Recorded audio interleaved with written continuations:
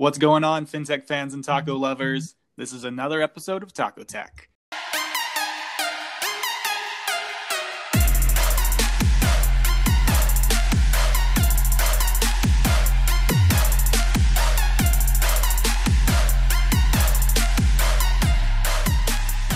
I'm Johnny Sanquist from Three Crowns Copywriting and Marketing, joined by my co-host, Tori Hoppy from Flyer. And this week, our special guest is Craig Cintron from TD Ameritrade, the head of Institutional Technology Consulting. Craig, thanks for being here, man. Hey, thanks for having me. We're really looking forward to it. Yeah, we are as well. Let's just jump into it. We're going to start things off with the story of Craig. Tell us how you got your start in, FinServ and what's brought you to right now as the head of tech consulting at TD. Yeah, happy to share. It's been a long journey. As I look back, I think I'm bumping up on 15 or 16 years in financial services, and it was kind of by chance. I came out of school, and I'll date myself, I guess, at this point, but came out of school in 01 and had a job lined up, and then the towers fell, and then the job disintegrated. So I was working retail and a couple of odds and ends for a little while. Ended up in the finance and insurance side of a car dealership. And I saw a bunch of credit applications coming in, and you see, how much financial advisors are making. And I'm like, man, that looks like a really good job. I could go do that. And then decided to become a financial advisor with an independent broker dealer, went through the whole licensing thing, and then realized that income takes a really long time to get to.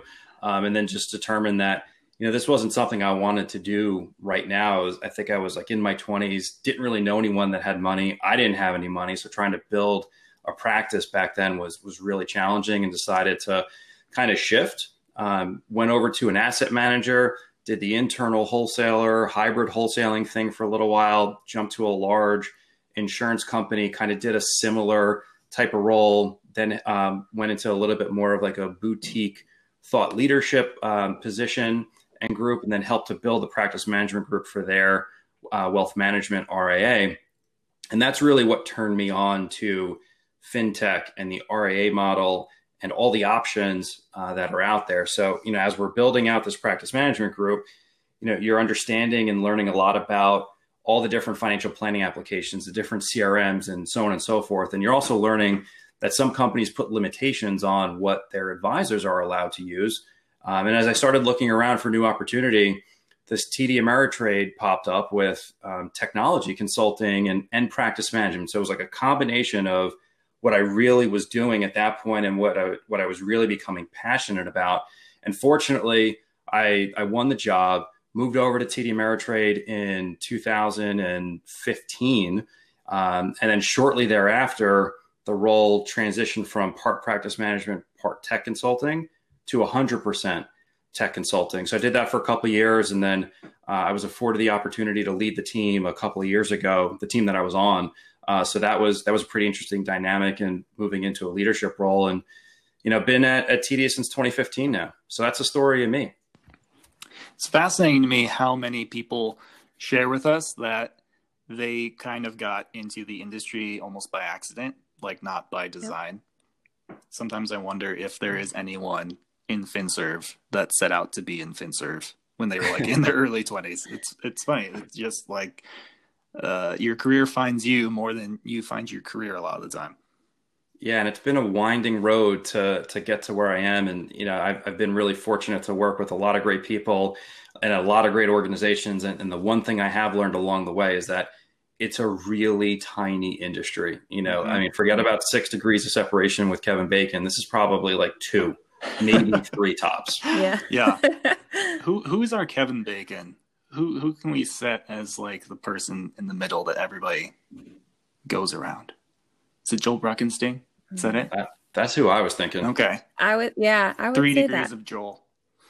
3 degrees of Joel. That should be the next game. There we go. We're going to brand it Taco Tech, and we're going to make that up. And I think what's really interesting about that story is when you said you joined TD in 2015 and how quickly TD evolved in becoming really into technology for their advisors. I think they pivoted really the fastest to tech consulting and bringing on, making sure that tech is important to these advisors and their businesses. So I think that kind of leads into like our next kind of topic we wanted to talk to you about. Your team at TD helps advisors build out their tech stacks and help them be more successful. So we kind of want to talk about that process and how you guys help those advisors.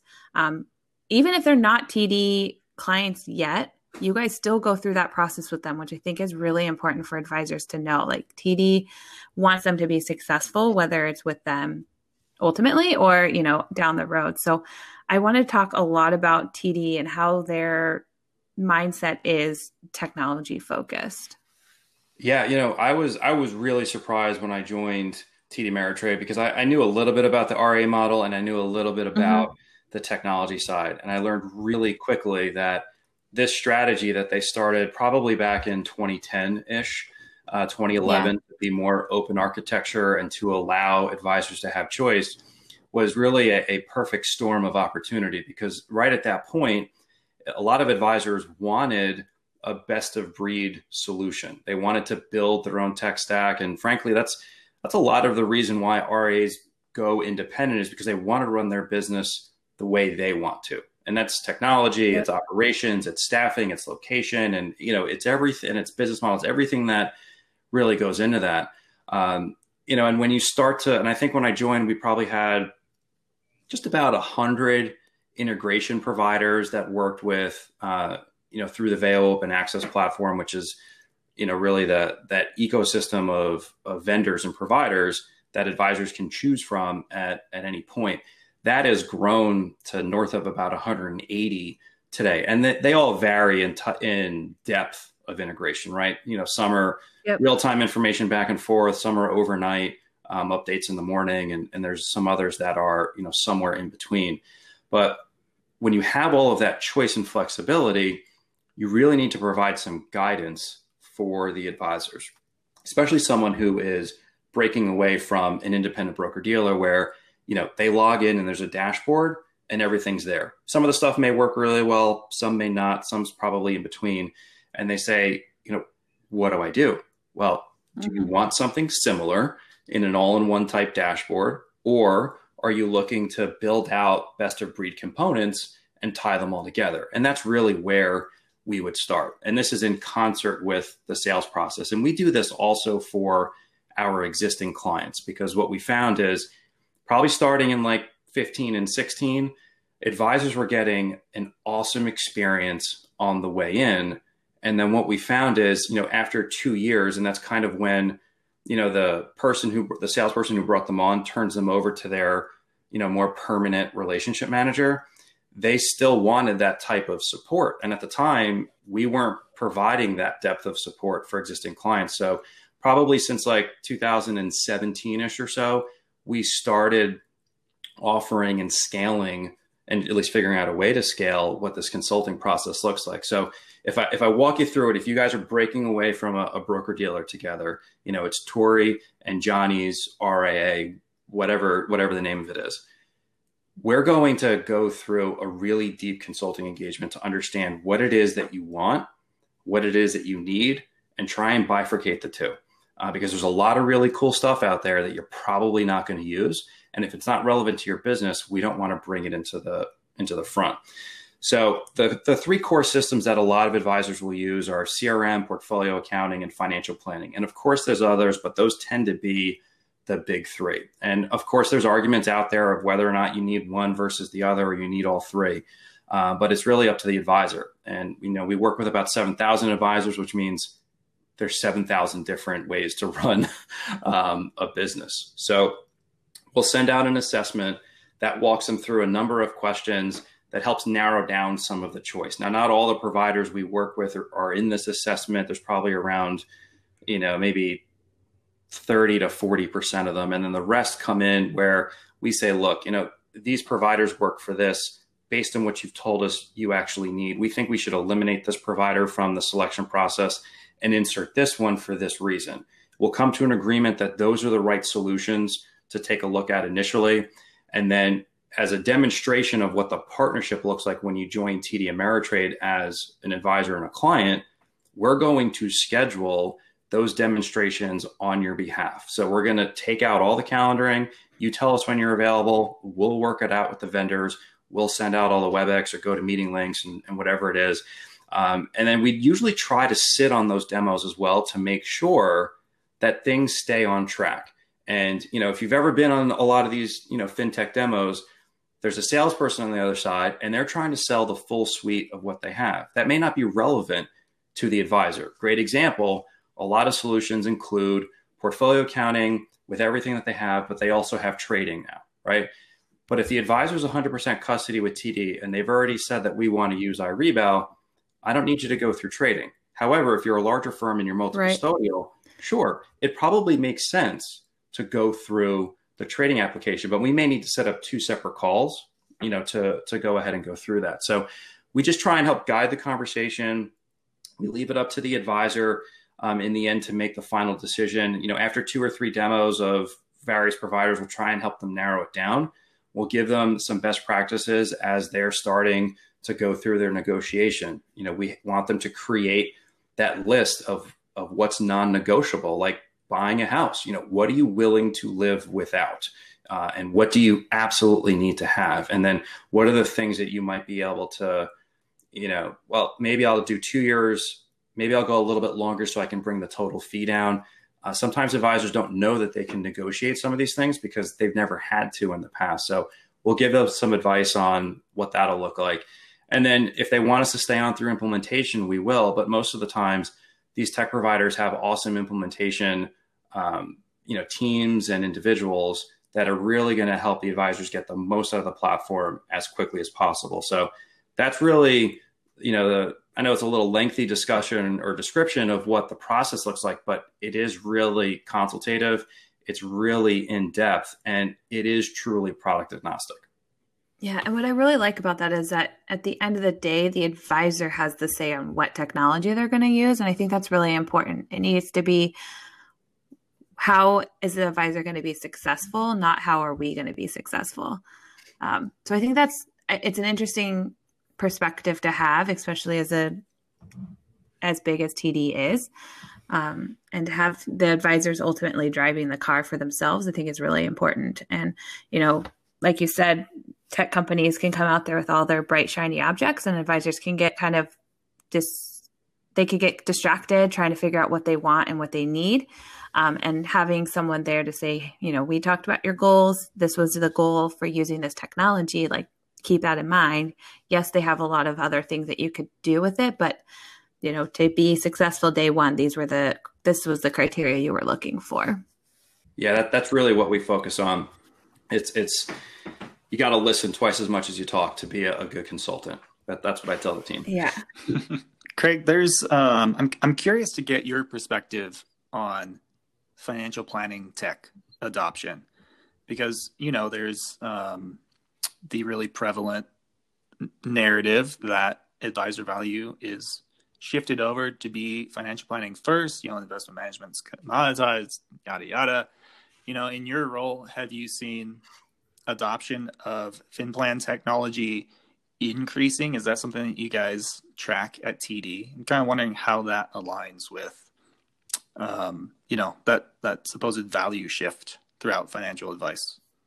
Yeah, we've definitely seen an uptick in adoption of financial planning providers, and more of them over the past year or so had been wanting to build out their integrations with us in the Vea One platform. So they wanted advisors to be able to pull in various widgets, whether it was like a tax planning module or if it was, a confidence meter that some of the providers have, not necessarily like detailed cash flow for said client. But I definitely think things are shifting, and they have been. There is that narrative out there, like you had mentioned earlier. We have seen an uptick in some of that adoption.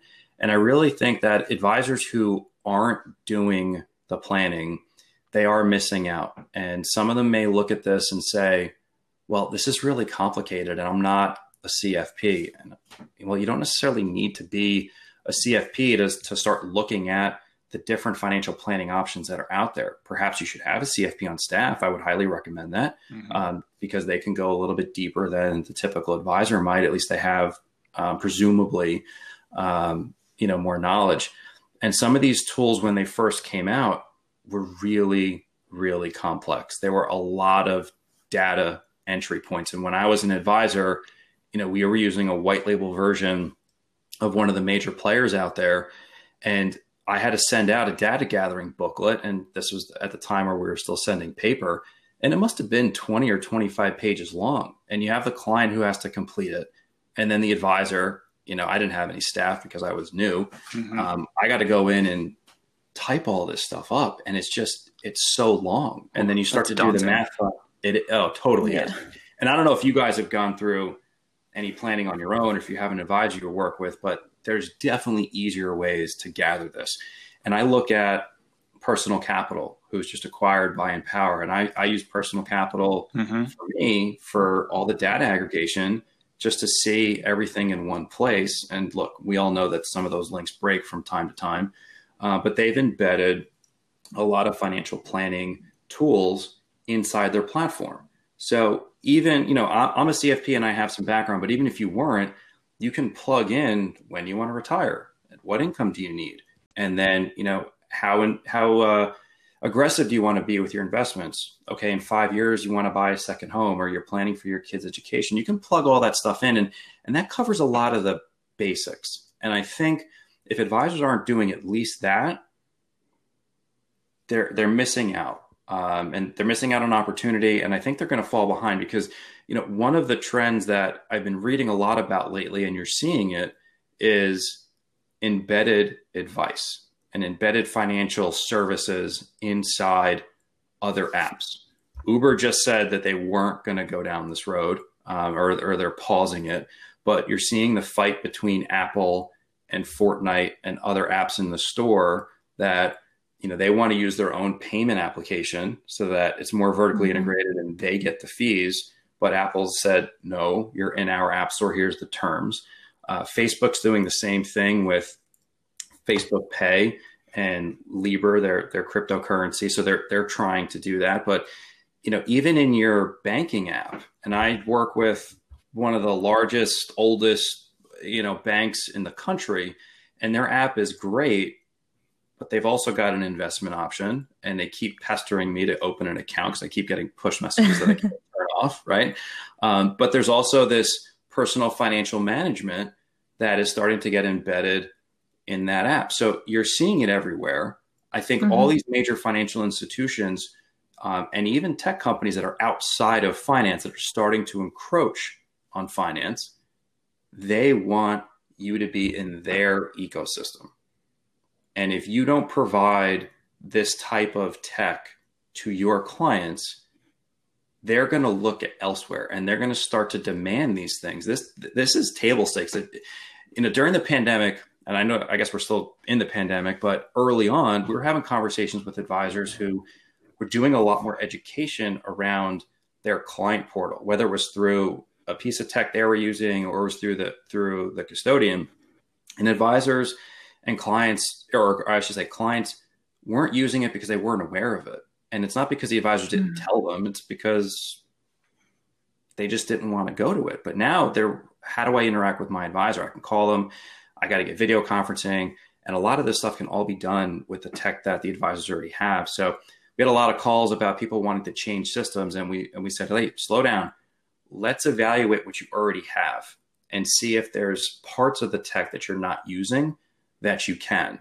And a great example of this is recently I was talking with my advisor, and back in, I think it was March or April, we're having a conversation, and they used one piece of technology that has video conferencing or screen sharing that's in there. And then I just had a meeting with them last week, and all of a sudden it was with a different provider. And I said, hey, why did you change? He said, well, we realized that this other piece of software didn't really do everything we wanted to do. And this one integrates a lot better with our email and our calendar and everything else. And all of our clients were using it at work. So we said it was just a lot easier for clients to use this other system. And I'm like, well, I'm glad you didn't go out and buy one. in between all this, and you actually evaluated what you had. Yeah, I think that's so interesting. Like I always say like the stickier your integration or the stickier your relationship is, it's the harder it's going to be for you to break up.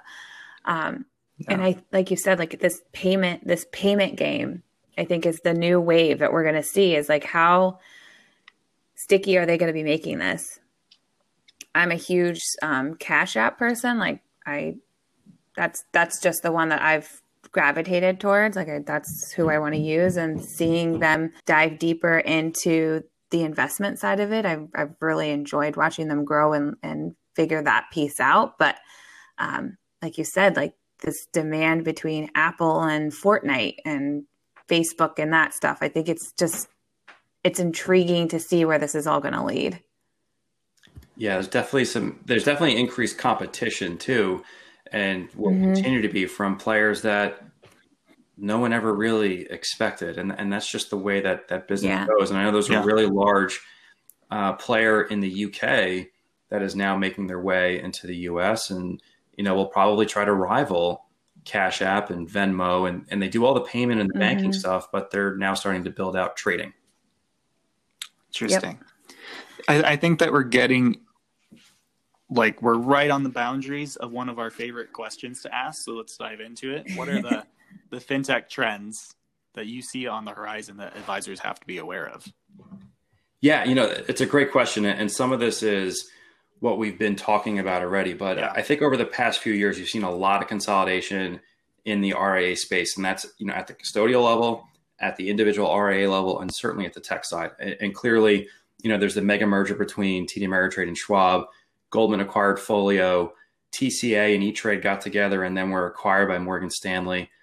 You're seeing a lot of larger RIA firms buy smaller ones and vice versa. And on the tech side, the same holds true with a number of major players acquiring key software solutions to complete that RIA tech stack and be a little bit more of an all-in-one player. I still think that there's going to be a demand for choice and flexibility, because that's why advisors are becoming RIAs in the first place.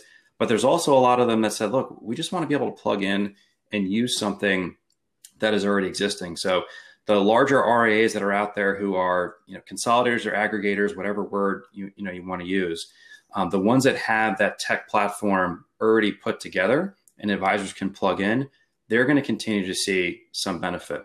And this isn't a bold prediction, but clearly the large custodians and incumbents are going to maintain the majority of the market share. But I do think they're going to find ways to monetize the large data sets that they maintain. And there's going to be a toll that asset managers and perhaps advisors and or clients are going to need to pay to get to that data. I think all financial services companies are looking to protect that data and have a moat around it. I know some of the large banks have said that they're not going to participate in screen scraping and sharing of information, and there needs to be a better model for that. So, there's probably something that's going to come out of that space.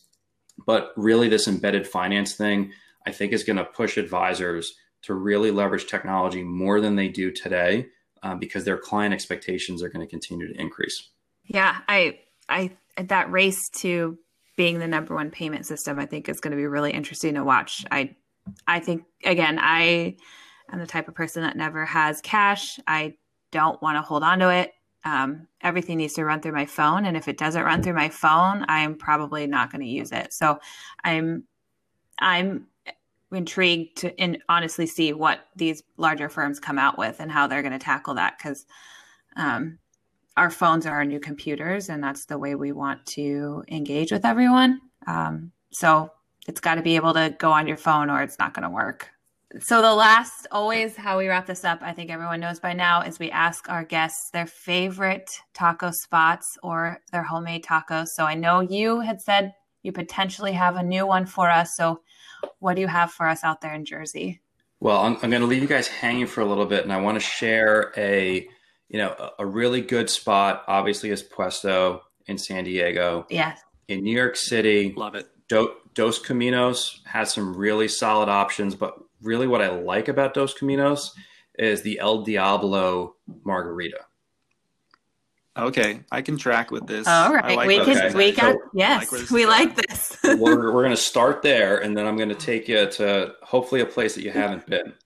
So if you look up the ingredient list for this, it looks like 11 and a half ounces of tequila, but it's 1.5. The ones are really close to each other. So 1.5 ounces of reposado, a half ounce of cream de cassis, a half ounce of lime juice, 3 ounces of ginger beer, blackberry, and garnish with a lime wedge. Very Yes. nice. Yeah. Okay. Tell me more. So it's delicious. You only need a couple of them, and clearly you're doing top shelf tequila.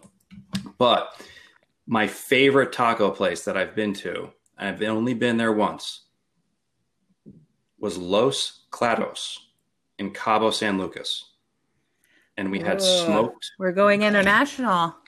like it. marlin tacos. Ooh, Ooh, this is a new one. you are. This is a new one.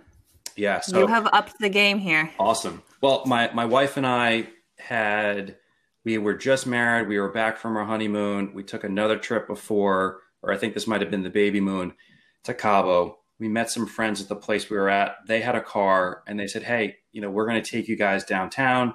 We went into town, went to some place, had a bunch of margaritas. Then they took us for smoked marlin tacos. And of course, it was like a little tiny place, red tablecloths, like you kind of imagine, open air, fans up top, and smoked marlin tacos was out of this world. And of course, they must have just been caught because it was so fresh. That sounds delightful. Probably the best taco rec yet. Yeah. I mean, Puestos is always up there. Like, let's be honest. It's a good That's one, but still king. Still king. yeah, I mean the smoked marlin, that sounds amazing. And I'm Yeah. sure you can Let's get it fish taco somewhere on a else. new level.